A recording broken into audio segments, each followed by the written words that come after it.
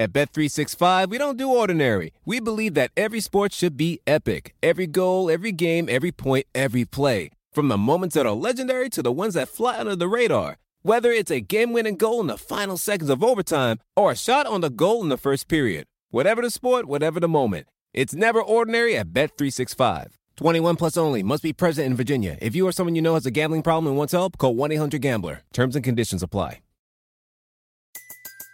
Everybody in your crew identifies as either Big Mac Burger, McNuggets, or McCrispy Sandwich. But you're the Filet-O-Fish Sandwich all day. That crispy fish, that savory tartar sauce, that melty cheese, that pillowy bun. Yeah, you get it. Every time. And if you love the Filet-O-Fish, right now you can catch two of the classics you love for just $6. Limited time only. Price and participation may vary. Cannot be combined with any other offer. Single item at regular price. Ba-da-ba-ba-ba.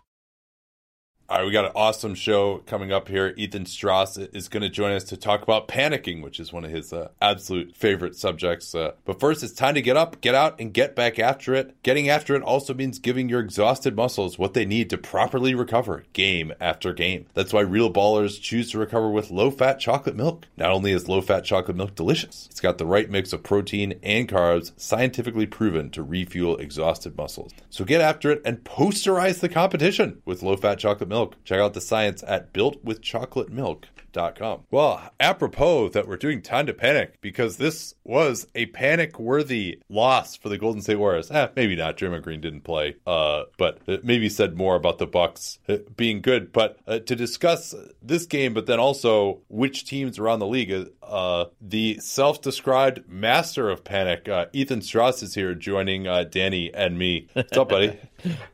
Thanks for having me, guys. And I have to say, I'm going to be the opposite of a panicker with how I'm talking because I've got a baby downstairs. So I will be a little bit low energy, a little bit NPR, and hopefully that will soothe any fans of any teams that should probably just blow their whole situation up. So you want to just be NPR-novitz? That's the goal.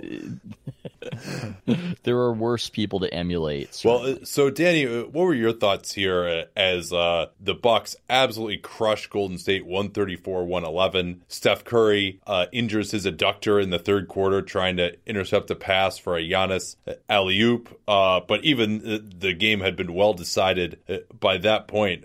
What did you take away from this one? Nothing major except that it was a reminder of a couple of the weaknesses, not only of this team more broadly, but of Steve Kerr more individually. And Steve Kerr is an extremely talented coach. He is a big part of why the Warriors are as successful as they have been. I covered the Mark Jackson years. I understand the difference between the two. But Kerr, if he sees a 7-footer on the floor, he's going to try to play it big. And Brook Lopez, while he is a talented back-to-the-basket scorer, doesn't do that anymore. He hasn't done that for years now. He transitioned from being an inside the restricted area guy to being an outside the arc guy pretty quickly, and they still want to play Damian Jones all the time. Damian Jones didn't really do much positive in this game, so that's one big piece. And then when Draymond Green was unavailable, the Warriors don't really have that many natural covers for Giannis anyway, but going with Jordan Bell and Kevon Looney and basically everybody but Kevin Durant for most of it, they didn't really have much of a chance. They got torn through. That's the way it happens. And Durant probably wouldn't have done much better anyway. Then the other part, which I think is the more underrated weakness of the Warriors, is that against athletic, aggressive opponents, especially when a guy's missing like Draymond and Iguodala was limited and Livingston didn't play, they can get baited into playing iso ball. This is part of the reason why the Western Conference Finals was so ugly for most of it, was that the Warriors can get pulled into those circumstances. And so I think we saw some of both of those stories in this game. I guess my thought on it, I'm allowed to speak on other things, not just the panicking. Yes. No, you're surprisingly multidimensional.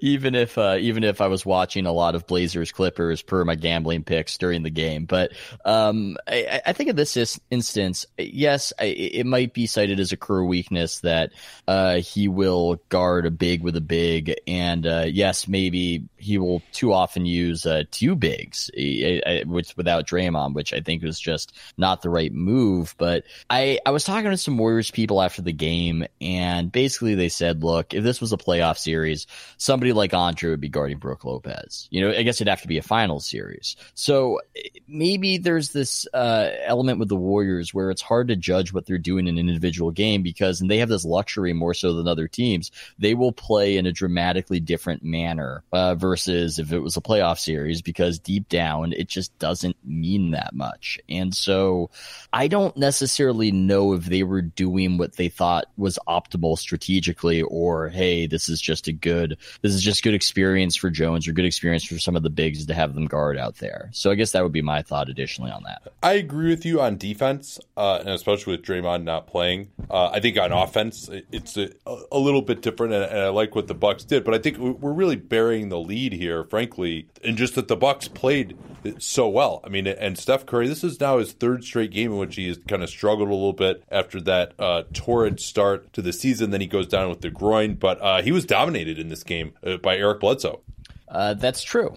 And it's funny, I was thinking about sitting next to you and how you were yelling mean regression whenever McKinney was launching a three, but perhaps you should have done the same for Steph, because he had that amazing start and there's a lot of buzz, and I probably added to it of it's so great for him and the new rules and blah blah blah blah blah blah. But what goes up has to come down a little bit. The talk of him having a 50-90 season might have just been a little premature. Now, I don't know what to read so much into Bledsoe. Bledsoe, to me, is somebody where I don't want to say that he's been a disappointing fit in the past. Or just somebody where you wish that he was just a little bit more so. And this is also the first season in his entire career that he's had a real coach. That's what I was getting to. So, you wonder if he'll be unleashed. You wonder if he'll perhaps recapture the defensive verve he had when he was with the Clippers. I thought he did that tonight. I mean, when he was he'll fall asleep off the ball sometimes, but his assignment was you stay on Steph Curry and track him around screens. And I thought he really made Steph uncomfortable. Steph was rushing his 3-pointers. Yeah, he did a fantastic job all the way around. And so this Bucks team, I mean, if we're going to make a connection with them and the Warriors, maybe there are some shades of the first Kerr season with the Warriors, where you take some talent and you see that massive leap when you go from incompetent coaching. Maybe that's too far to call Mark Jackson incompetent, but you go from one level of coaching to another level of coaching, and that seems to be what's happening. I have to give you credit, Nate. I think when you guys were trying to list or rank the most talented teams in the East, you said, and it was a hot take at the time, before the season started, between the Sixers and the Bucks, that you weren't so sure that the Sixers were the more talented team. And I would say that has been borne out. The Bucks obviously had a lot of talent that was somewhat dormant and needed to be goosed, and they are ever goosed right now. It was just a complete destruction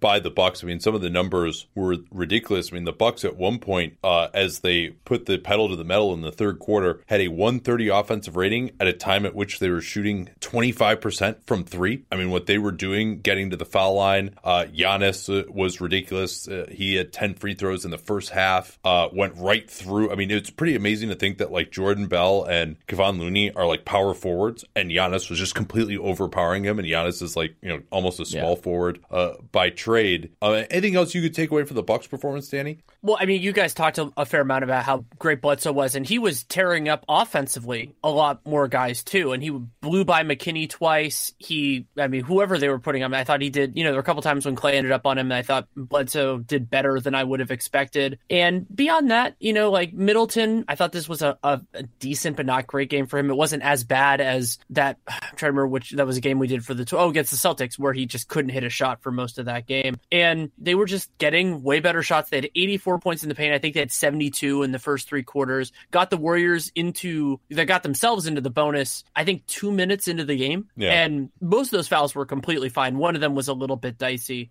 And the Warriors are a little bit foul happy. The Bucks generate that, fouling it rewards the aggressor, and the Bucks were the aggressor from whistle to final buzzer in this game, and that's what happens. And they're phenomenal, and it's so much fun to see an actualized version of this talent, and you could go top to bottom. I mean, Middleton and Bledsoe, but this was the best game I've seen him play in such a long time. And getting back to what Ethan was saying about coaching and everything else, I've always found Bledsoe somebody who the idea of him was so tantalizing that you kind of keep wanting to take that shot because if it works, it's so amazing. And this was a great encapsulation of what that idea was, of what's so intoxicating about him. I mean, he beasted one of the best players of the modern era pretty thoroughly in this game. Yeah, I think the other main takeaway that I had was that Bucks defense that we talked about against Boston specifically, of how much they were helping. Ilyasova is probably the guy who does that the most. That actually works pretty well against the Warriors because, and Kevin Durant in particular, KD ended up with a bunch of assists in this game, but I thought he also missed a lot of chances to throw passes. But when the Warriors have a lot of non-shooters on the floor, the Bucks doing a lot of helping and doing it with a lot of length and a lot of aggression, I thought really flummoxed the Warriors. And so to see, I mean, the Warriors, outside of a couple of Clay explosions, have basically run on ridiculous Steph Curry and Kevin Durant performances this year. And the Bucks were really the first team they've played this year that said, hey, you know what? We're not going to let these guys beat us. We are going to pressure up. We are going to force them off the three-point line. If they drive, we're going to help off their non-shooters very aggressively at the nail, at the charge circle, make passes. Alfonso McKinney was 1 of 7 for 3. He wasn't able to take advantage a little bit. Jerebko missed a couple of wide open ones early. Other guys just weren't willing to shoot him to begin with. They were playing with two non-shooters on the floor a lot of the time, with Jones and at center and Bell or Looney. And so that strategy worked very well in a way that it didn't necessarily against the Celtics. And really, when you consider, too, how well guys like Bledsoe did fighting over screens, like Kevin Durant got his shot blocked 3 times in the first half. Like, that shows you, A, that he was probably taking a little more difficult looks, and B, that they were being really effective with that help. Ethan, I thought they really missed Draymond offensively in this game, too, because none of their screeners could get anybody open. Yeah, he has an underrated impact on offense for sure, and but defensively too. So I would have loved to have seen Draymond play this game, especially with this new construction of the Bucks team, because I do feel like they don't want Giannis just going for 40 or 50. That he's not a decoy, certainly, right? He's getting great looks at the rim, but they want to be a team that leverages him to just open up their spot up shooters. And so I would have liked to have seen strategically if the Warriors just had Draymond take on that assignment fully, minimal help, and see how that might work out. I wanted to see something like that, and I still want to see something like that. And if we are going to say something a little bit negative about the Bucks, who have opened the season fantastically, I love them for the gambling column that I'm writing. And but you read a gambling column? To see them like this, I do. I know. I only talk about it every 5 seconds. It's very good, by the way. I posed this to theathletic.com/capspace. Please sign up and read his gambling column. It's fantastic. But it has been mentioned on occasion. I appreciate you saying that. But, and I would pose this question to the two of you: is it an issue that he can't hit a 3-pointer? Is that a bit of an issue? Is that something that could bite them in the playoffs? Is that something that we are underrating as a problem? Currently. A lot less now that they have adequate spacing and a better offensive system to let him just go to work and attack guys. Last year, I think it was more of a problem for him. Well, here's the addendum I'll put on what Nate said. If Brook Lopez is unplayable in certain playoff series, it's going to become a much bigger issue for them because a lot of their other options are actually worse shooters than Brook Lopez is. Yeah, Ilyasova, I mean, they've kind of gone to him at center in smaller games down the end of games. I still think that it would be interesting, like Steve Kerr would have played Thon Maker already. Mike Budenholzer has not really done that. We'll see if they get into some planned rest periods. Thon has had one good game this year. When Giannis didn't play, he played mostly at the 4. But I think you need to unearth him and see whether there's a more mobile option available for them, because I do wonder about their defense with Brook in particular being unplayable. Even Ilyasova could get to that level against some of the best teams. All right, let's. I don't think it's time to panic for the Warriors yet, but we do have to talk about some other teams that are going to panic or not panic on. We'll have to give them a rating, I guess. right after this. So my wife and I, after we got married, went on the trip of a lifetime for our honeymoon. It was fantastic. We went to Bali, we went to Japan, we stayed at just some absolutely wonderful hotels that we couldn't afford and we'll probably never stay at again. But I must say that the one thing that slightly disappointed me, although I don't know why it did, frankly, because I know how good Helix Sleep is that the mattresses weren't as good as my Helix Sleep mattress. But if you think about it, why should it be? Helix Sleep, despite, I'm quite sure, costing far less than those mattresses at luxury hotels, it's made for me. We filled out their sleep quiz. Took only 2 minutes to complete it, and they used the answers to match our body type and sleep preferences to the perfect mattress. Fortunately for my wife and I, our preferences matched enough. We were able to get the same style of mattress all the way around. But if you do not match with your significant other, Helix can even split the mattress down the middle, providing individual support needs and feel preferences for each side. They have a 10-year warranty, and you get to try it out for 100 nights risk-free. Right now, Helix Sleep has got an even better deal, up to $125 off all mattress orders. If you're a side sleeper, hot sleeper, you like a plush bed, firm bed, with Helix, there's no more guessing or confusion. Get up to $125 off at helixsleep.com/capspace. Easy to remember /capspace. We talk about it all the time in the program. That's helixsleep.com/capspace for $125 off your mattress order. helixsleep.com/capspace. Let them know at that /capspace URL that you came from us. All right, well, let's start with the team that got completely waxed today, 98-80 in Oklahoma City. Just a miserable offensive performance. No Russell Westbrook, no problem for the Thunder.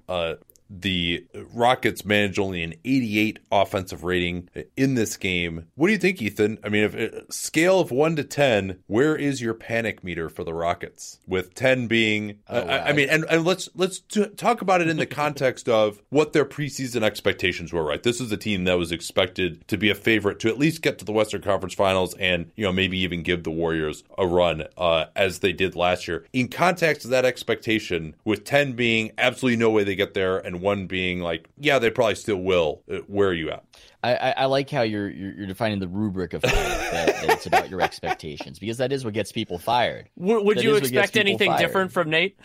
The rubric of panic? I mean, look, it's the rubric of panic. No, I think it's the way to do it, because when I was looking at the various teams that have disappointed a little bit, they do have differing goals, right? I think a successful season for the Washington Wizards is a different thing than the successful season for the Houston Rockets. So yeah, it's got to be about the expectations. I'd say my panic level is at an 8. Now, I wonder about this thing where, and in the context of the teams that we're talking about, I know Nate especially prioritizes the tangible over the intangible, and thinks a lot of the subjective stuff is bullshit. And well, I wouldn't even say that. It's just that I think that stuff you can't measure it. It kind of all cancels each other. Like every subjective reason that you come up with, I could come up with some other objective reason, and there's really just no way to know. And so I think when you get into that stuff, unless there's just like really hard stuff on the ground that now, like in terms of like an injury or something, like that's probably the more subjective stuff than it is like, the locker room is bad or whatever, or they're just not concentrating this year or something like that. Yeah. Well, I asked because I was talking to a basketball ops guy after the game tonight, and he was saying about the Rockets that people think that it's they got rid of Ariza and Mamute. No, it's their chemistry is fucked. Like that's their problem. And I tend to think that it's the former and not the latter. I tend to think that it's not only who they lost,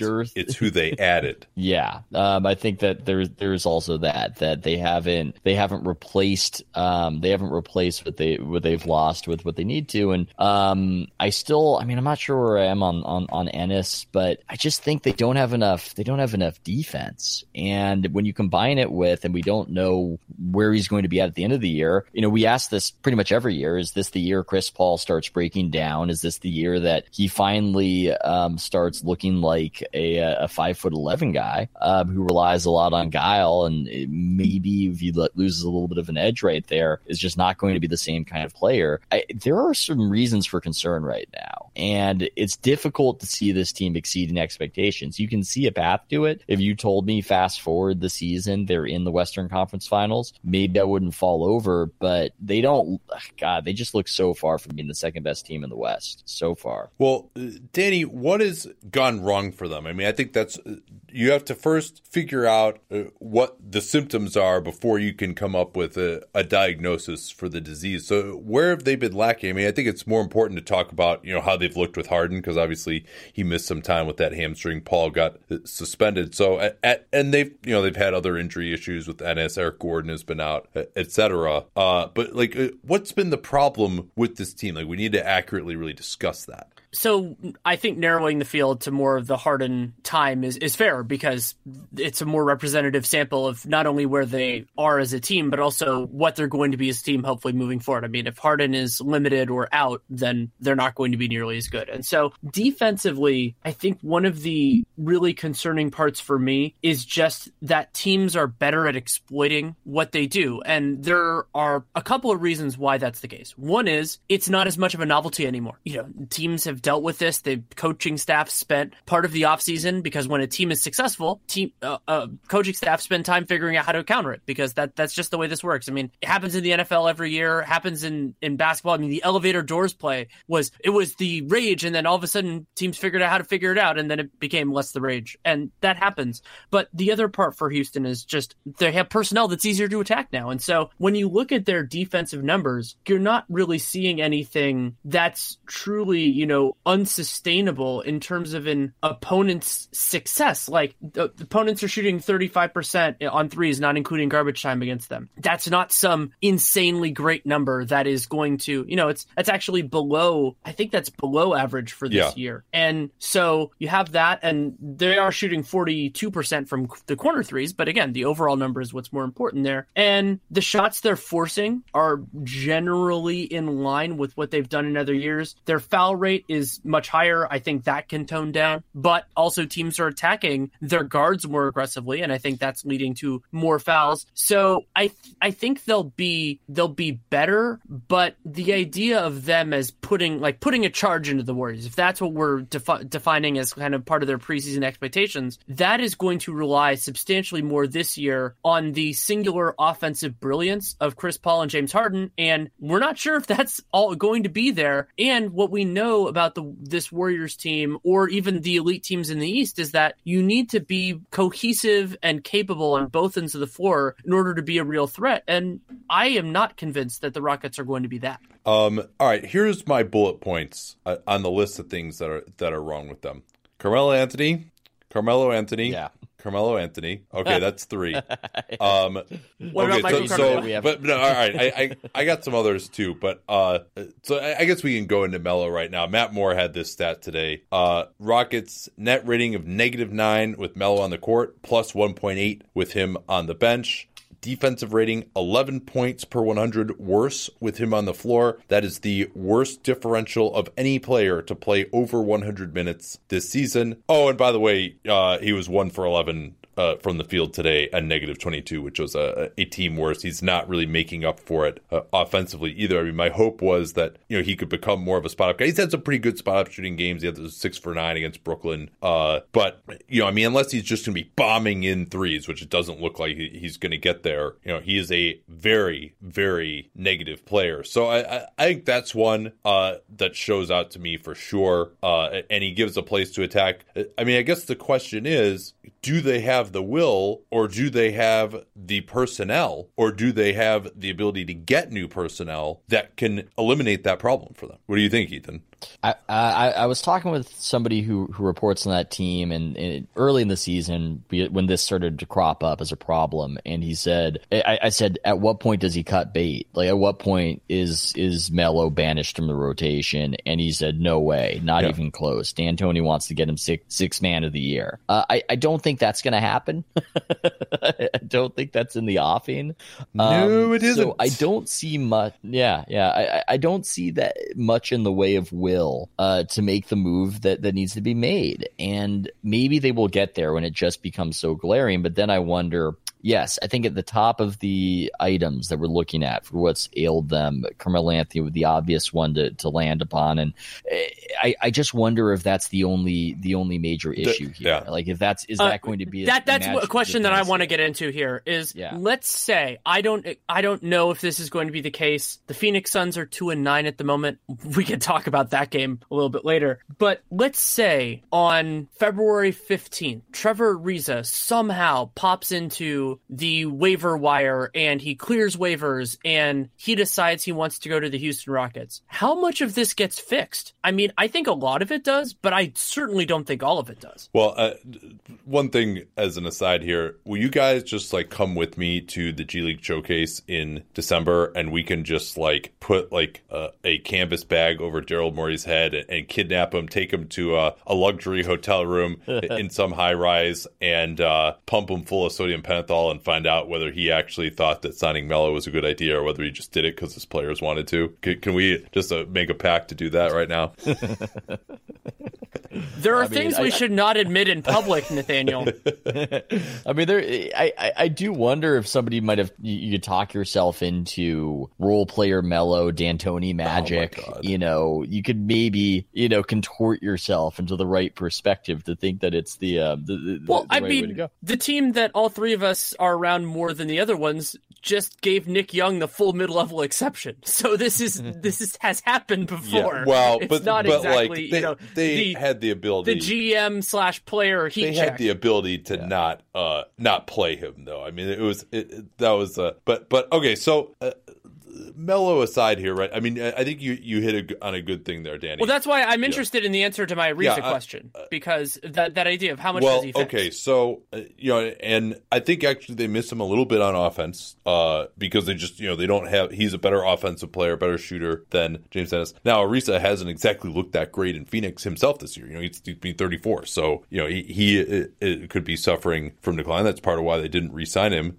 to begin with. But I think the greater problem here that no one has been talking about until very recently is their offense has sucked. With James Harden on the floor this season, 104 offensive rating. I mean, that would rank as of now 23rd in the NBA. That's the same as Cleveland's overall offensive rating. That's what they've looked like with her. I'm sorry, that's worse than that. There'd be a 24th. So Chris Paul has been awful, under 500 true shooting, PR of 18. I mean, just can't hit a shot. There's this nebulous elbow injury that Tim McMahon cryptically tweeted about today. I mean, he doesn't look that much worse. Harden to me does look worse. He's finishing very poorly around the rim. He looks like he'll kind of wax and wane as far as what type of shape he looks to be in, but he definitely looks on the heavier side of that. He hasn't had the explosion at the rim. He's been leaving a lot of those short. So if those two guys aren't as good as, and especially Paul, I mean, Harden I think will come around, but if Paul's not the same guy, I mean, they're put the panic meter up to a 10. We're done here with these guys as a contender. Yeah. Yeah, I mean, if Paul's compromised, I mean, there's just no shot. There's no shot at all. I mean, Paul's the player the Warriors fear most. I think the Warriors, if you asked some of the people in the organization in a playoff series, which player gives us more problems, they would say Chris Paul. Really? So yeah, if he's compromised, there's no way. It doesn't seem to be. I don't agree with that. I guess we'll put it that way. But I mean, that's their assessment. I think one of the reasons, at least given to me, is that it's easier to find where the other guys want to shoot. It's easier to find what they want to do. I think Chris Paul operating in that pick and roll mid range is something that their defense isn't necessarily geared for. I mean, I thought they forced him into tough shots last year. I think he played, and frankly, I think he played better than Harden did in the Western Conference Finals. Yeah, I mean, maybe that's true. I would agree with So that. another problem they have, zero depth, right? I mean, they have to play Melo. They don't have anyone else. I mean, they have kind of an older team. They've had these injuries. Gordon has been out. Paul is certainly an injury risk. They have absolutely no one at backup center. Nene, who the hell knows when he's going to come back at this point. There's Isaiah Hartenstein, who actually has the best net rating on the team. Marquise Chris. Then they had to play Michael Carter-Williams. He's out of the rotation now. They'll look better just because of that, because he had like a negative 19 net rating. But they're going with Gary Clark, who's basically like, I forget whether he's a two-way guy or undrafted, but he's plays hard and a nice story, but he's not, a playoff caliber rotation player either. So, I mean, they got to get some reinforcements here, and those may come in the buyout market. Like, they could start playing a lot better. I mean, I would be a lot less worried about them if they just look better on offense. Like, if they were just, their same dominating selves on offense, it's like, okay, the defense sucks, but the defense sucks because, they have no backup big and they're playing Melo all the time. And, there's just, I mean, we've had this list of ills that's been very long. I mean, there's a lot of holes to put your finger in the dike. And Daryl Morey, he might only have 3 or 4 fingers, and that might not be enough to put in this dike. Okay, let's say they get Jimmy Butler. Yeah. Then how do we feel? Well, about who are they giving up? I mean, they're not going to get him. It seems like, unless they give up, a PJ Tucker and an Eric Gordon. So like Tom Thibodeau and maybe even Glenn Taylor wants rotation players back. Yeah, that's a challenge. Oh, one other thing I wanted to mention here is that Houston right now, and I think this is something that has to get better, and it will, is that they're not getting to the line. I mean, they've been top 5 in free throw attempt rate for the last, I think, 6 years, and then they're 26th right now. That will help give them some easy buckets. That might get them from like 24th in offense all the way up to like, I don't know, 15th or something like that. But it's still like, it's still there. And with Jimmy Butler, I'm not sure. I mean, certainly he helps them. He's a very good player. But offensively, he's not as much of an additive talent because they already have 2 amazing creators. Unless Paul's not as good anymore. I mean, that's the then right. He could help. Yeah, I guess he's sure, he would help them more, but is Chris Paul really going to give up those possessions? Like you get into all of those circumstances as well. Where's it going to come from? And somebody else I wanted to mention just briefly is a disappointment. I hoped that when these injuries happen, that Gerald Green could step into a larger role. He was okay last 20 year. 20 minutes a game. Yeah, 20 minutes a game. Some nights he gets into double figures. Some nights he's not there. And I hope. I mean, he had some nice playoff series. He had some good individual defense moments. All those kind of things. And we're just not. I haven't seen it very much from him this year, and they, I don't think he's a defining characteristic of this team, but he could help. Yeah, 8.2 PER for Joe Green. Eric Gordon has a 7.7 PER. I don't know. Anything else on them, Ethan? Or I mean, I'm with you. I'm 8. I might even be a 9. The more we talk about them, the worse I feel. Yeah. I'm a 7 for right now, for the record. Yeah. Well, that's level-headed of Danny to be a 7. I'm all the way ramped up to 8. One thing though that might mitigate the panic a little bit might not be so much them, but just the upper tier of the West, and per this podcast, doesn't seem to be what it's been in the past. Yeah, like Denver, Portland, like that's not scaring me too much. If I'm Houston, I mean, it's really more just about them getting back to that level. I wanted to share, actually, this is some really good statistical work from Andrew Johnson at Nylon Calculus. He basically took a look at what we can expect in terms of regression from teams based not only on how they're shooting and their shot location from those places, but then also he found that generally just where you're getting your shots can also regress, right? If it like teams are shooting, so if you're shooting just a ridiculous number of your shots at the rim, for example, as a team, like which the Lakers are as an example, we'll talk about them later, that has a tendency to regress over the course of the season. There's just a certain spread that happens over the course of the season that it's hard to get beyond, if only because teams are like, hey, you know what, like these guys are just shooting everything at the rim, we're going to start focusing more on taking that stuff away. So he found that basically aberrations in shooting are about 1/3 like inconsistent shot location. I shouldn't say inconsistent, but basically unsustainable shot locations, both for good or for ill, and then 2/3 shot making. And so Houston,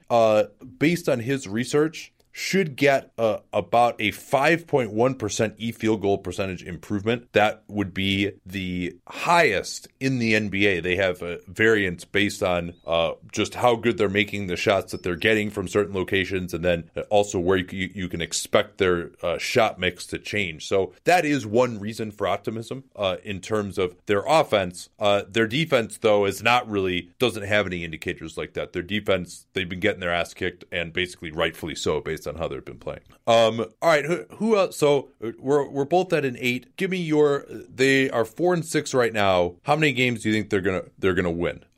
Finish up this season. Oh, that's so hard. I wasn't even prepared to think about it that way. I was just panicking. I made it. I was too busy panicking. I sent you the spreadsheet. I sent you. Well, yeah. Now you can really panic. I'm gonna say 42. 42. You're going to win 42 games. How are you only at an 8 then? You should be at a 10. Okay, let's bump it up. Let's bump it up then.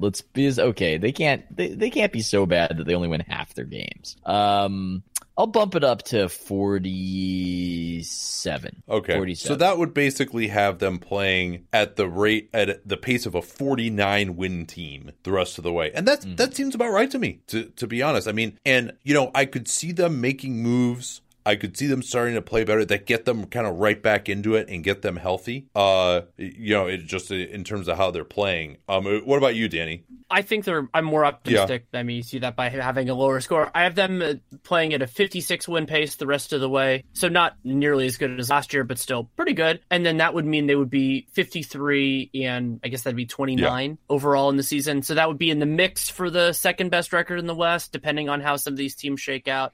And there is a lot of downward thrust on that. I mean, I think it's a lot more likely that they play it below a 56 win pace. It's going to be hard, but if I'm picking most likely outcome, I still believe in their talent, and they are going to get healthier because they can't really get less healthy, especially if you count Chris Paul's suspension. They can't really miss more time with those guys than they have so far. All right, Ethan, who else intrigues you on our little list here?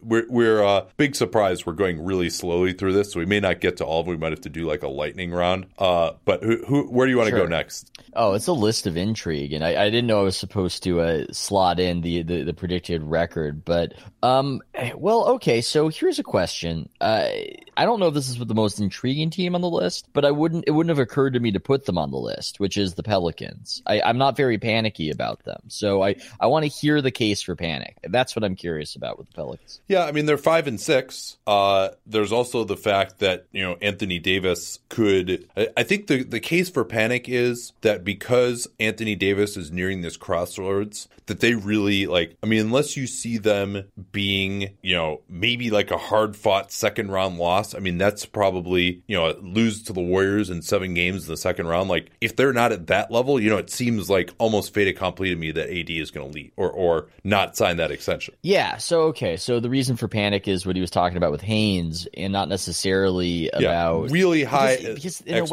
higher expectations than, maybe people are like, oh, the Pelicans, they'll probably be a playoff team. Maybe they get to the second round. It's like, no, you got to actually do better than that if you want to hold on to AD. At the same time, given the construction of their roster, would you be absolutely shocked if they made it to the Western Conference Finals? Well, if they were they could be the greatest beneficiary of this whole Houston thing. I mean, I think I like them better than Denver. I like them better than Portland. If Houston's just not going to be that good, and they dominated Houston, I think they actually match up very well against Houston with some of the guys they have to beat switching defenses. Randall is a great key for unlocking that. Well, and that's the thing too, is Randall. That's one of the reasons why I'm just not so panicky about them. Yes, the Anthony Davis quote is worrisome, but you're going to have that hanging over you anyway, especially after he hires Rich Paul.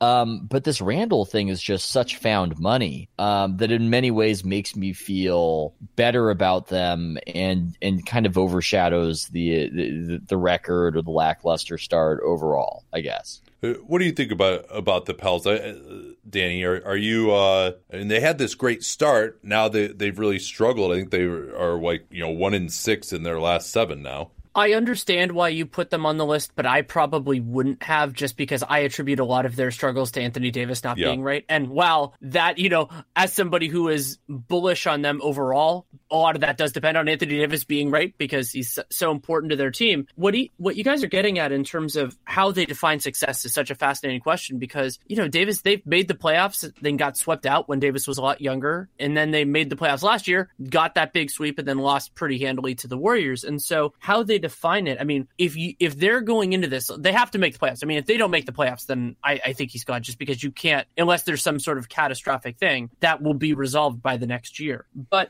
absent that alternative, basically what the idea behind panicking for them would be, you're putting so many eggs in the playoff basket, and that very well might not work out. And we also don't know what Anthony Davis wants. I talked about this a little bit in a piece about how it's always hard when you're dealing with an individual because you don't know what they value, what inputs matter to them. But I still think they're a good team. I mean, so if we want to go to the record thing, I'll just throw mine out there early. I think they're going to be playing at a 48 win pace. That is, again, optimistic, but I think they're a 50 win win plus team at full strength, and they won't be full strength all the time. So that would mean they'd have 47 wins. That'd probably be not in the tippy top of the West, but still pretty good depending on how long some other teams are hurt. And I like their talent. I believe in their talent. They don't need as much from newcomers, like the Rockets do. I think the Rockets need an infusion. The Pelicans could benefit from it, but don't need it. So that's a positive for them. But yeah, I mean, they need guys to play well. I mean, Mirotic was on fire at the beginning part. That was probably unsustainable, but they need him to play well. Drew Holiday is another central figure for them. So my panic meter for them isn't low, but I understand how quickly that can turn. So I think you're ahead of the curve here, but that the car might be going around that curve anyway.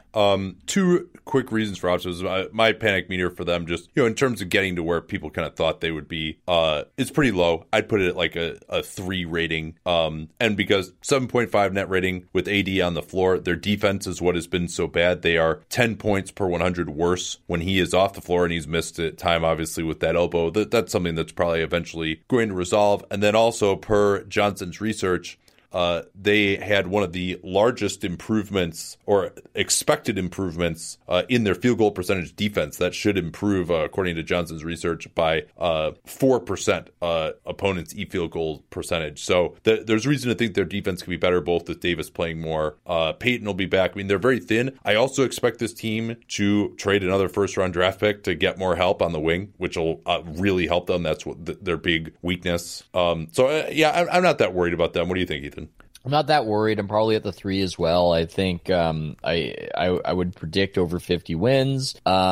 I think a lot of the reason for panic is Anthony Davis pace. So yes, it's very scary. If he goes down with an injury, that sinks your season and you worry about him going out the door. So yes, there are certainly reasons for concern. But as far as how they're playing, when I've watched them, when Anthony Davis is playing, I still like a lot of what I see with this team. I like the general mix of it. I've worried about Mirotic in a playoff series. Now you can kind of take him out of a playoff series. So having another power forward dynamic like Randall makes me feel better about them overall. I feel pretty decent about this team. I like the Pelicans. Yeah, I mean, right now I would say, unless Houston gets better, I think they have as good a chance of anybody of getting to the West Finals if they can stay healthy. This is actually a good one for you, a little bit off topic here, but it occurred to me as we were talking. People might be like, oh, AD, like he's going to stay because, they can offer him the most money, right? Like they can give him that designated player veteran extension, 35% of the salary cap instead of 30%. So, it's about a $40 million difference in what he could get versus from another team. And even if he gets traded and they have bird rights and can sign a 5-year deal, he still would make a lot more. But isn't it weird for a fan base to be like, well, and I guess if he prioritizes winning, he'd probably want to be somewhere else. But let's just hope he's greedy. Let's just hope he doesn't care that much about winning. He just wants money. It shows how the NBA salary cap combined with state law really skews, and it just skews perspectives. It's funny. I hadn't really thought about that way. He's not leaving. That guy is just totally money grubbing. We know he doesn't care about anything except his wallet. He'll be staying here for sure. Thank God he's such a money prioritizing loser that he's going to help us win. Oh man, that's great. Okay, so we don't have to do the predicted record necessarily on all of these. Some of them I think it's interesting, but which of these other potential panic teams intrigues you, Master of Panic? Dude, they're all so intriguing. I mean, the Lakers might be the kings of intrigue right now. Yeah, So let's get into it. Yeah, the Lakers right now sit at 5-6. Like a lot of these teams, give you some more fundamentals on them. They are the number 8 offense and the number 22 defense at the moment, basically a neutral point differential. What stood out to you about these guys? Like, what's their problem right now? Obviously defense is their problem, but I will say this is subjective because his numbers aren't that off. His numbers are still pretty good, but when I've watched them, just LeBron doesn't completely feel like LeBron to me. Is anybody else getting that? There's just not that level of force and command of the game. And then there are these weird things that happen when I was watching their game against the Mavericks, for instance, where he just completely faded out and wasn't part of the offense down the stretch. And then afterwards, Luke Walton said something about, LeBron knows how to win games. We know he can win us games. The other guys need to learn how to win us games. I don't buy that for a second. Luke Walton, fearing for his job, is just going to have Brandon Ingram run the offense at the end of a close game. So I don't totally know what's going on there, and I don't know if it's age, and I don't know if he's completely checked in. But the thing that stands out to me the most is I just see a LeBron James that, and yes, he's not as checked in the regular season, but just isn't as present and as much of a force as I'm used to. I was thinking about that at the end of their win over Minnesota when he was just jacking up a couple of threes and not really battling to get into the lane or anything like that. And I don't think he played that many minutes in that game from what I remember. And James he can coast, and I mean he is defensively, obviously. I mean there's not really any argument on the other side of that anymore. But yeah, I think he's been a little bit less dominant. Some of that might just be trying to get comfortable with his teammates and feeling everything out. But I would agree with you. I haven't seen that dominance from him offensively overall. I mean, other than the dunk fest on opening night when they played the Blazers, those real series where he's just orchestrating everything and the other team just has no chance. You get to like the level below that, which LeBron that's his idling a lot of the time, but not that real peak as often. Yeah, I think that's true, but how you can separate that from, and there have been whispers, Windhorst was talking about this, that maybe he had kind of a hectic summer, did not come in the usual level of shape that he is in to start a season. How much of that is, they don't really have that much spacing. How much of that is they're trying to get the ball to guys like Rondo and Ball and let them run things, and Ingram has to have his chance to do stuff, and then you got to throw it to Kyle Kuzma every once in a while. How much has it been just some guys not hitting shots on this team? But I think the ecosystem for just his personal offensive success is a more difficult one than really any time probably since his first season in Miami. Yeah, he's not he's not flanked by as much shooting, certainly, and that probably makes him a less effective player. But and again, it's a subjective take, but it just seems like he's not completely locked in. And I don't know what's up with that. There are some things to like with this team, certainly. They've got some young talent. They've got some intriguing pieces. There are flashes from Ingram. I don't know. Here's a question. What is Ingram's ceiling? Like, what do you think that he could potentially be? I would like your perspective on that, because I think that might determine a lot of what this whole Lakers situation can be. Danny, I'll let you take this one since, I don't want to get decapitated in Temecula by some Lakers fan. So, as strange as this sounds, my theory on Brandon Ingram is actually that he's better guarding smaller guys than bigger guys, just because that way, Kevin Durant's actually kind of like this, where he can use his length and doesn't get bullied as much. So, defensively, I don't think you want to stick him on the best of the best. He's more of a complementary defensive player, which is still valuable. I mean, teams need those kind of players all over. And then offensively, he strikes a balance that is always concerning for me, and it's also something that I disagree on with a lot of players, including my dear friend Jason Tatum, where in Ingram's case, I think that he's more dangerous with the ball in his hands than without it. Yeah. And he's not good enough with the ball in his hands to do that against the best. So that means he's just... Actually, another example of this, though I don't think he's quite this way, is Aaron Gordon, a guy that I think is widely overrated, where they do something well, but they don't do it well enough for it to be a real competitive advantage. And so that makes Ingram more of a complimentary guy. Fortunately, he's played next to LeBron James. So the definitive question for me is not necessarily what percentage he shoots from three. I mean, you can get into the Justice Winslow complex and all that kind of stuff, but it's how aggressively is he going to take them? And when teams react to him, the two dribbles and a good decision type stuff, I think he'll be good at that role, but I'm not sure that not that he can be more than that, but that I would expect that as the most likely outcome. Well, the other guy to wonder about, and I think there's just a huge variance in, or just a huge range in what people people think he's capable of. And it's further complicated by the Rondo situation, is ball. And I have no idea. And I have no idea if he would have been progressing better if not for the introduction of Rondo to the situation. That can have an impact on young guys, certainly. Yeah. He also didn't have an offseason. That doesn't help much. No, that doesn't help much. It also doesn't help much that it seems like LeBron isn't his biggest backer in the world. I think that's another one. Well, something I wanted to bring up with Lonzo, and this is not the best argument to make for a point guard, but I've been very impressed with his defense. I think he will be a good to very good, maybe even stronger than that defender for his position. That's not the most important thing for a point guard, but that is a nice little fallback in terms of his value, especially playing with LeBron. Now, he's still going to have to make shots. That's the only way to make it work, but that is encouraging. Give you a stat on the Lakers here. They are taking just a crap load of shots at the rim, and that's expected to decline just because, again, teams don't take that many shots at the rim over an entire season. So they are shout out JaVale, by the way. No, he's been huge for that.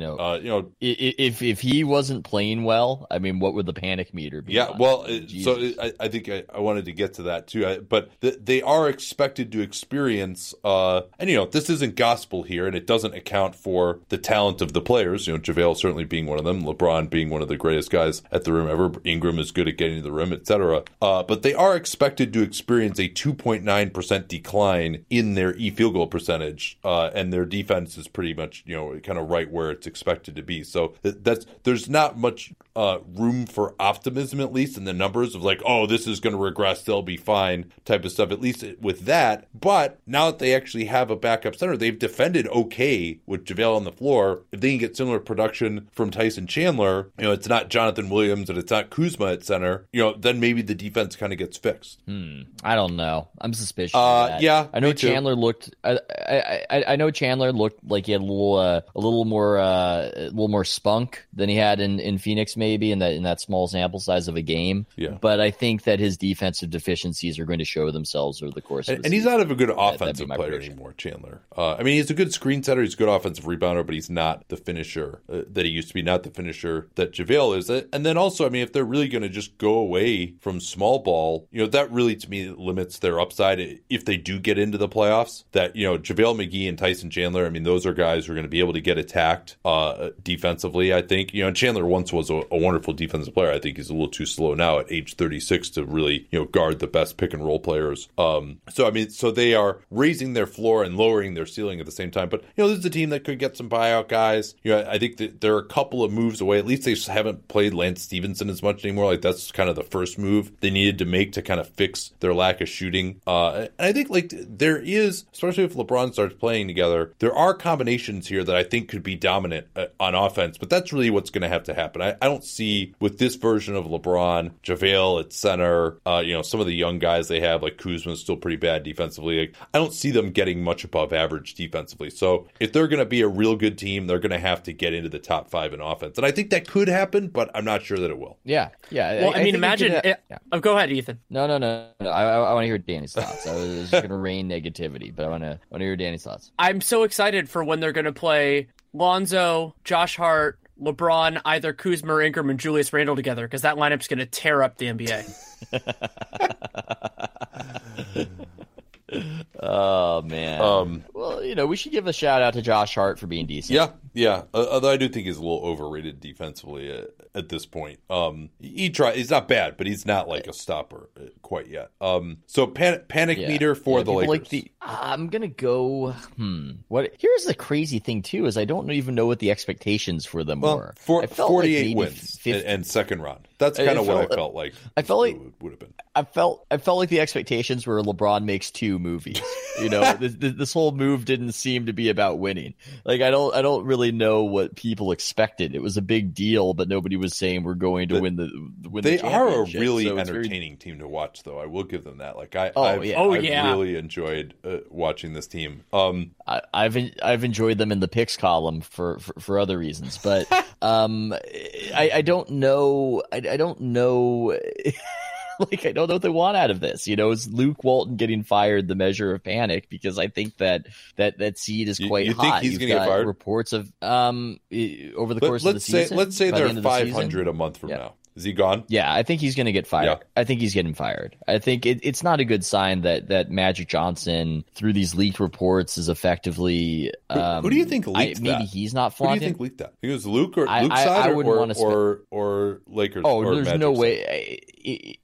Look, I don't want to speculate on what caused the reporting or who said. Well, what, okay. but Let me change. I would say this. Who had the motivation? If Luke, who had the motivation to leak? I would say definitely not Luke's side. Yeah. I don't think that looks good. Although I could see somebody saying people need to know how unfair the situation is, but it's emasculating. You know, that the way it was reported. Well, Magic was like even supposedly pissed off that it got out. I mean, I think it might have just been like Luke kind of thinking like, hey, you know what? I'm actually doing a good job. If I leak this, the reaction is going to be what it was, which was, this is fucking ridiculous. You know, like, so I mean, if I had to if just in terms of motivation, I actually think that Luke probably would have more reason to leak it. But I have no idea who it actually was. But just in terms of motivation, to me, it seems like it would make more sense for Luke because the PR, like, just think, like, the reason you leak something is because you want people to react in a way that's favorable to you. And I thought that people reacted.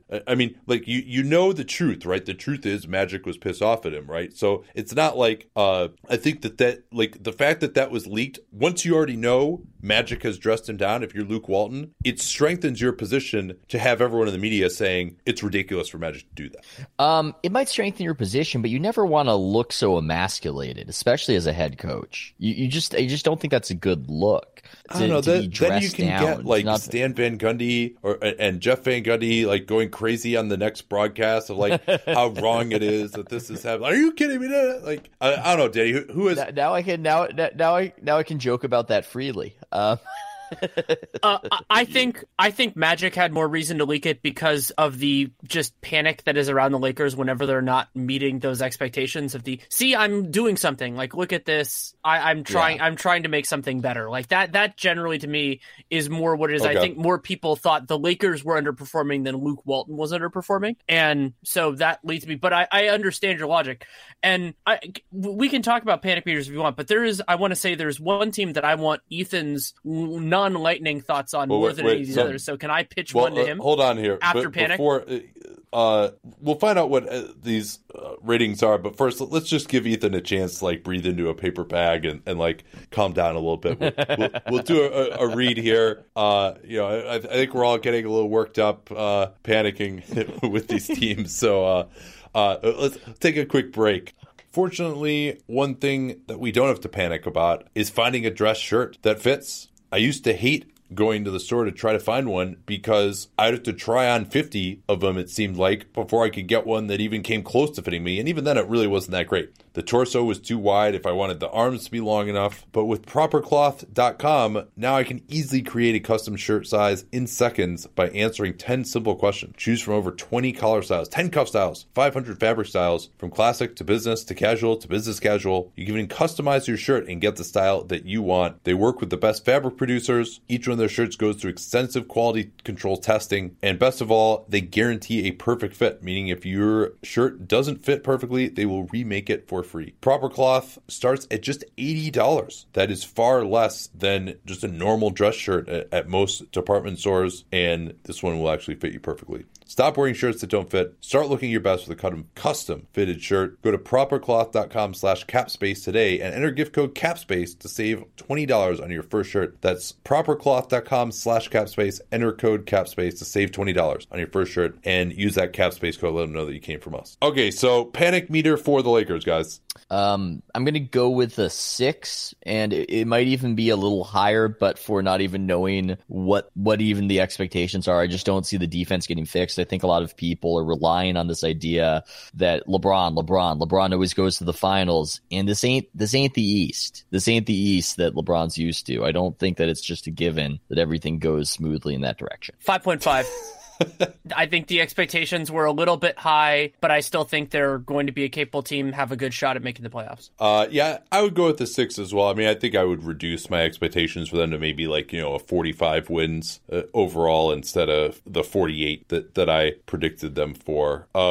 Okay, so we'll do one more team in full here, and then we'll do like a few lightning rounds because we're big surprise. 3 utterly verbose men were not able to finish this podcast in the allotted amount of time. So Danny, who is it? Who do you want to ask him about? The Boston Celtics.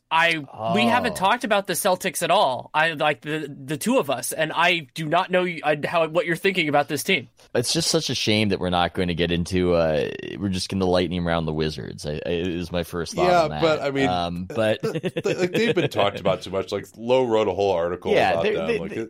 They've been so in a boring, simmer of too. panic for years They're so now. boring. Like they're the most boring team in the NBA to me. Yeah, it's like, what's the reason for panic? You're spending a lot of money on a guy who's probably not nearly as good as people think he is. So the Celtics, yeah, I mean, everybody's identified this with the Tatum shot selection issue, but it seems to be more team-wide when I talk to people who work for them, where there just doesn't seem to be that discipline. But I'm not panicking when it comes to this team, just because I thought there was a big reason for panic at the very beginning when Kyrie Irving comes in looking disheveled, not just a little bit out of shape and a little bit gimpy, but also disheveled. But he's looked really good recently, and that soothes me, even if they nearly lost to the Suns tonight. And Nate and I were checking out the end of that game. Oh, what a disaster that was for the Suns. God. Oh God, I felt so bad for Kokoshkov. He just was. He at one point when he was exhorting his team, he kind of went into a crouch that I thought would rip his pants or just strain something. I was worried for him, and I felt badly because he just so badly wanted that game with how the Suns have been going. So yeah, that was a complete disaster. I guess it's a little bit surprising their offensive deficiencies, because when you look at the roster, it's a little bit strange that they're so awesome defensively with that roster, and it's a little bit strange that they've been a little mediocre offensively with that roster, I guess are my thoughts. But I'm not worried about them, at least not right now. Well, so worried about them in the sense of I think they were the finals favorite for most people. I picked the Raptors, although I said it was extremely close. I probably would favor the Raptors right now, just if only because Kawhi looks so good. I mean, that was part of the variable. The Raptors have a higher ceiling, is what I would say. But I think the Kawhi stuff is still a little bit, he looks incredible, but he takes so many games off, and that's probably the right decision. But it just makes me wonder, can you really count on him being there at the end? Which I guess you could say the same thing with Kyrie Irving. Can you count on him being there at the end? But yes, I think Toronto is so far obviously the best team in the East, and maybe the Celtics can't control that, right? They can't control how awesome the Raptors look, but that does perhaps perhaps ramp up the panic just a bit. I don't look at the Celtics right now and go, I'm massively disappointed in what they are. It'd be nice if Tatum improved more. It'd be nice if he was taking smarter and better shots, but progress isn't linear. The problem is they're not getting any penetration to set up open threes. Like, they're not getting to the rim at all. A couple of notes on here. They are the second highest projected field goal percentage increase behind Houston, 4.1%. I mean, that's huge to shoot 4.1% better from the field. And that's, again, that's not based on the quality of these shooters, but just simply where they are getting their shots from. And also just they're taking so few shots at the rim that, that's expected to progress towards the mean. But their defense is supposed to decline by 1.7% field goal percentage. Teams are supposed to shoot 1.7% better against them. So that could cancel that out, although, opponents shooting 29% from three against them. This is the same thing that's been going on for a while here. It's unclear whether, that's something that is just random chance or, is a skill that their defense actually has. What are your thoughts, Danny, on the Celtics here? I'm worried about their offense, but not terrified of it. I mean, I think they'll get better at getting to the lane. Hayward, to me, is, improving with time. It depends on the game. Kyrie looks a lot better over the last few games than he did earlier in the year. And the Tatum stuff, I think, could sort itself out. Now, if the playoffs were starting today, I would be massively freaked out. But they're not. They're not starting for another few months. So they have time to figure it out. I'm pretty low on it, and their defense looks good. I do think there's some good fortune in terms of shots that are being missed there. So my panic meter on them as low, but it's another team kind of like where I am with the Pelicans, where I could see it ramping up and spiking. And then the other reason it would be a little higher for them is that not only are the Raptors better than we expected, but the Bucks are better than we anticipated. So they're going to have another threat although to I the do crown. think Boston matches up really well with the Bucks. Yes. Oh, absolutely. They make the Bucks, just like they make the Sixers look bad. I think they make the Bucks look bad, but they have time to develop and improve and all that stuff as well. So Go ahead, sorry. I don't remember where I was going.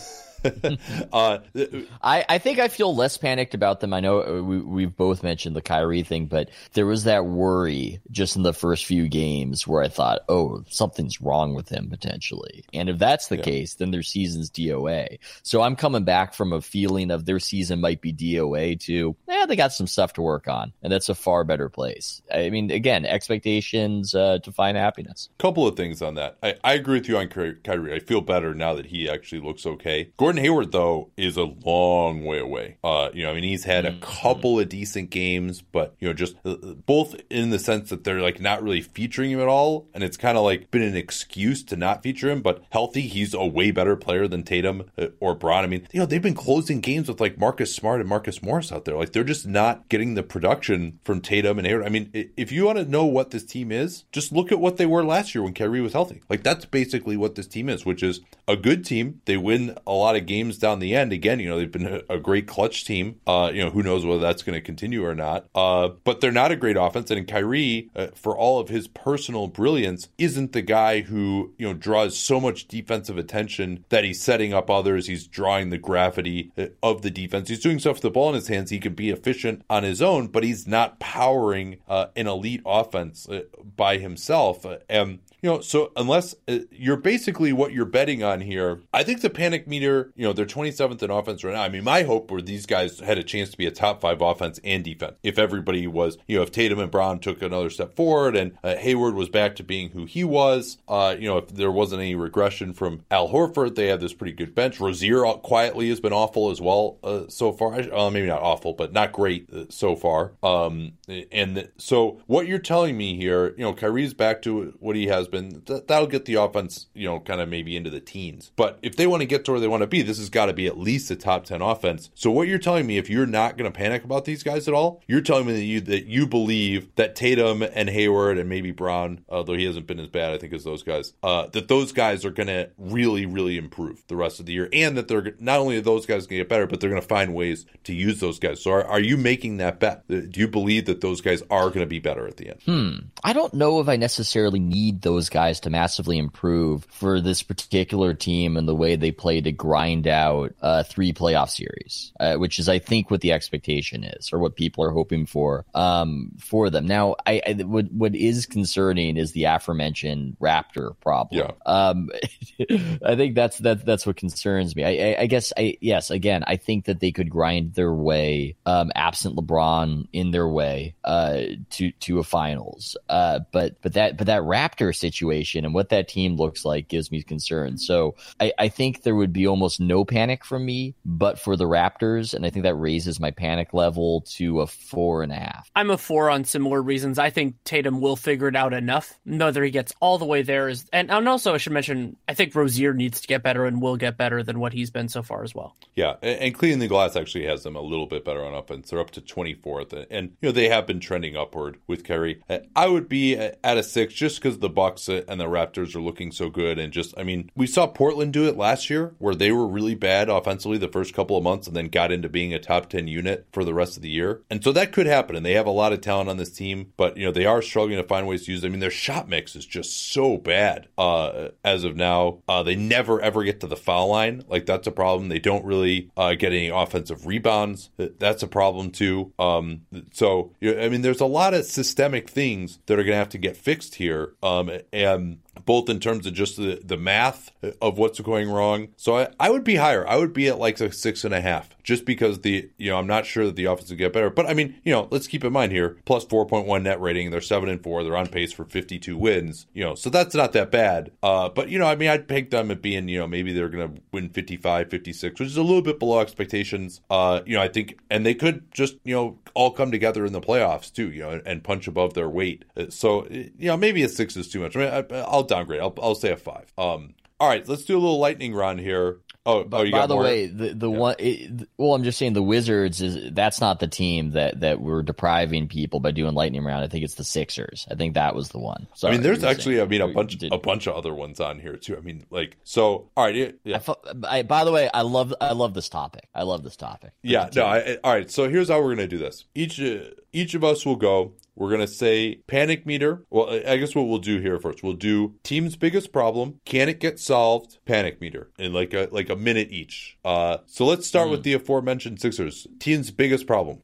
I'm starting. I know people will say the incorporation of Fultz, but I would say it's really Ben Simmons maybe not being as good as people think he is, and teams scheming for him, and that's just this looming problem in the playoffs. And so I would put the panic meter at a 7. I was talking to this writer who will remain completely anonymous at Oracle Arena. He writes for The Athletic a couple days ago. Pretty good friends with him. Is his name that doesn't narrow it down very much. Does his name rhyme with Rethan Rouse? This anonymous gentleman was saying that Ben Simmons might be the most overrated player in the NBA. That sounds like a hot take. I don't know anybody at The Athletic who would even talk that way.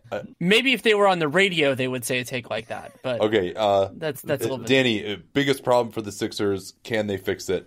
Panic rating. I'm going to go with a bigger problem, which is I think all three of their highest profile players, meaning Fultz, Simmons, and Embiid, their games are at least somewhat incongruous. I'm a little bit more worried about the Simmons Embiid point of conflict than Fultz, because all you can do is just not play Fultz at some point. So I'm at a 7 with them. I think that there are ways of fixing, smoothing that over, but it takes the role players doing well. So 7. Yeah, I mean, they just seem like, even at their best, a team that, can crush 2/3 of the teams in the league just with their defense. By the way, I'm gonna have to bail out of the podcast. My son just woke up, and so this has been fantastic. Oh, this is great. I look forward to hearing the. We're so real here. I look forward to hearing the remainder of Panic. All right. Well, now at least we have a chance of finishing out at 2 hours. All right. Thanks, Ben. Go take care of your son, and I'm sorry if we woke him up.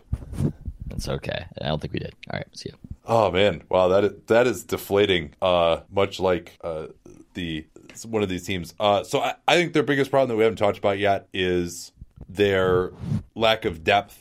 And that kind of fits into the whole, how difficult it is to fit around these guys. It just not a ton of shooting, etc. So I would go with a 6 for them, but only because I think I was lower on them to start with than some people were. I definitely, don't see them getting to the East Finals. I mean, I think they probably lose in the second round still. Maybe I think they match up pretty well against the Pacers, who, they might play in the 4 or 5. So I still think they'll get to the second round, but I don't expect them to be that competitive there. Where do you want to go next here? I want to go to another team that I was high on, and maybe unduly so, the Utah Jazz. The Jazz are 5-6 on the season so far, so, in terms of record, and they've underperformed their point differentials so far. But this idea, and they've dealt with injuries and all this kind of stuff, but this idea that they're going to be a dominant defense and then a meaningfully above average offense is a little bit under fire right now. Yeah, the defense actually has been a little bit lucky per Andrew, or maybe not lucky, but expected to regress a little bit. But because they have Rudy Gobert, and they haven't been giving up shots at the rim, I don't expect them, they're always going to not give up shots at the rim because they have Gobert. So I'm not sure that I buy that that's going to regress maybe as much as, and Andrew's obviously not providing a subjective calculation there. He's just, these are just what the numbers say with this model. But there's reason to believe maybe that the model doesn't work as well for their defense. And their shots on offense look pretty good. They haven't been hitting the 3-ball quite as well. They've been a little below average. And they've had some injury concerns with Mitchell out. I mean, they really are going to struggle offensively without that one creator. So I think they're going to be fine. You had them for 55 wins. I thought that was a little optimistic, but I still had them for 52. I think they can get there. They also have a record under Quinn Snyder of playing better as the season goes on. So I'm not that worried about them. I'd put it at like a 4 for them. I think that they, are still another. I think the race for the number 2 seed in the West, and like who could make it to the West Finals opposite the Warriors, like it's looking like I kind of hope Houston stays like below expectations, because it could be like any of like 6 teams who get there. It could be really interesting. That would be exciting, and it could lead to some tactical losing to get on the correct side of the bracket. Oh yeah. Which is why teams should be able to pick their opponents. I don't need to get into that right now. It's not time. I would go with a 4 for the Jazz as well. I think that a lot of what their flaws have been so far will be corrected. Some of their guys can just play better. Some of those shots will go in a little bit more, but they are going to need to do it at some point. And I mean, the weird thing is just like being flat as many times as they've been so far, like that the losses to Memphis, and Memphis is a better team than we thought. So maybe those losses. Memphis is a good matchup for them too. Also true. But so, yeah, it might look better with time. But yeah, so I think a 4 is fine. I'll let you pick the next one since I picked that one. Okay. The Washington Wizards, their biggest problem is just that they've kind of been what they should be so far. I mean, the offense and the defense in particular. I mean, opponents are shooting 39% from 3, but overall, there isn't really a massive decrease that's projected in opponent field goal percentage when you look at their overall shot profile that they're giving up. They are shooting only 31% from 3. They are supposed to get a 3.0% field goal percentage increase, which is one of the higher ones in the league. But I mean, it really just, I would say their biggest problem is a total lack of team chemistry and lack of communication on defense. And I'm not sure that's going to get fixed. I don't think it is going to be. So I would go with, I mean, I guess the beauty of it is, it's not like the East is any good. But, if you're thinking this team was going to get to the second round, you're at a 10. If you thought they were going to lose in the first round and be like the 7th seed or something, you're probably at like a 6, maybe. One of the fun things for the Wizards is that over the next week or so, their panic meter is either going to temper a little bit or it's going to skyrocket because they play a lot of bad teams or shaky teams they should beat. And so if they start losing these games, then you go, oh crap, like it's a much bigger issue. And yeah, I think communication defensively, they're giving up so many good shots. Like that's something that's hard to quantify sometimes. But when I watch them, when they were getting their butts kicked by Dallas, they were giving up wide open looks. And those are going to go in a higher proportion of the time. Their offensive struggles, I think, will tone down, and so they'll become better. They'll become better there. And if you're going to ask me, are they, meaningfully worse than the Pistons and some of those other teams that are kind of the Nets, some of those other teams that are in the mix for the 8th seed and that kind of bottom of the East? No, I think that the Wizards, if they play more to their capability, but I mean they're 2-9 right now, 2-8. Sorry, big. But I don't think they're going to lose their 9th game to Orlando. Hopefully not, because that would be real bad. Yeah. But I think that they'll get better enough to be in that mix. So yeah, I'm like a 7 with them, but it will not. I have a hair trigger. I mean, because if they have to improve really, really quickly, because I don't think their offense is good enough anymore for them to go on those tears like they did. What I think was last year when they just won a bunch of games after a slow start. Was it 2 years? Whatever year that was. Yeah, 2 years ago they started 2-8 and finished with 49 wins. Yeah, I mean, if they lose, like 4 out of their next 6 or something to these bad teams, then they're done. I mean, if they get to 10 games that are 500, you can probably, even with the rest of the East not exactly running away and hiding. Well, and the other part of that is the way that their players have reacted to what's happened so far is even more concerning because they're losing it a little bit. And I mean, as much as we like to focus on what's on the court, I mean, all of that matters. I can't believe the departure of Marcin Gortat wasn't a panacea for the locker room. All right, last one here. Minnesota Timberwolves, what is their biggest problem? I think their biggest problem is that and they haven't had a great opportunity for this, I'm not sure if their best is as good as I thought it was going to be. And we haven't got, Jeff Teague's missed time, the whole Jimmy Butler saga and all that kind of stuff. But I thought their fastball was going to be, we talked about this idea of like, oh, they could be like a 49-win team and this is going to move them down. And I think we each took their under at like 41 or whatever it was. And that was assuming Jimmy Butler was going to get traded pretty sooner than probably this. And I don't, when I watch them, I don't trust their defense. I still don't. And then offensively, they have those moments, but, and Derrick Rose has been better than I expected him to be. At least he's making more shots than I expected. But overall, I just don't think they're as good a team as I thought they would be. So I think the inconsistency obviously is a huge one. I think just an overall lack of effort. I mean, this team with Karl Anthony Towns on the floor, they get 65% of available defensive rebounds. When Andrew Wiggins is on the floor, they get 64% of available defensive rebounds. Like, they can't get a rebound. Like, Karl-Anthony Towns has become a terrible defensive rebounder. The only player with a positive net rating on this team is Derrick Rose with a positive 2.1. Who would have thought that Derrick Rose would be like the one guy this team is really playing well? And, Butler, General Soreness has played 9 games. Usually they were great with him on the floor last year, +8 with him on the floor. Now they're -8 with him on the floor. They're 4-8. They've had a rough road trip here. They lost all the games. And, this is a team that with Jimmy Butler, in theory, is supposed to be playing at a high 40 win level. They're nowhere close to that. Butler at some point is going to get traded. Presumably, if they get to the point where it's clear that they're not competing this year, if they get to 10 games under 500, then maybe they start to think, okay, we will trade Butler for future assets. And then they're going to get a lot worse, I think, at that point, too. Although, I'm not sure that Butler is even helping them that much anymore. So Karl Towns has been awful. I think he will play better, but maybe not until Butler gets traded. It seems to be like in his head at this point.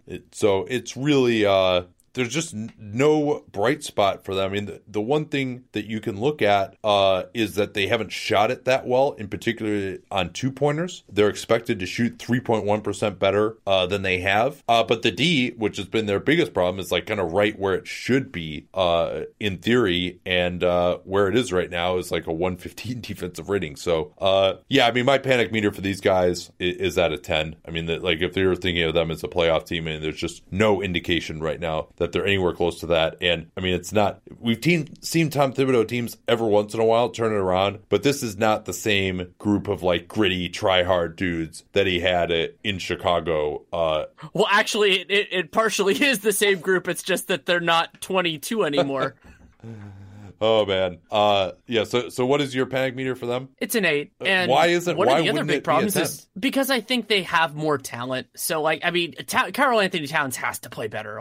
That's sort of does he? That can smooth over some of it. I feel like he does. I'm still a believer in him. I am too, but and the fact that he's been so bad to me is almost an indication that like it's not going to get better. Like if he had just been like, okay, can we add to their panic meter because Josh Richardson is playing so well that Miami probably doesn't want to trade him for Jimmy Butler.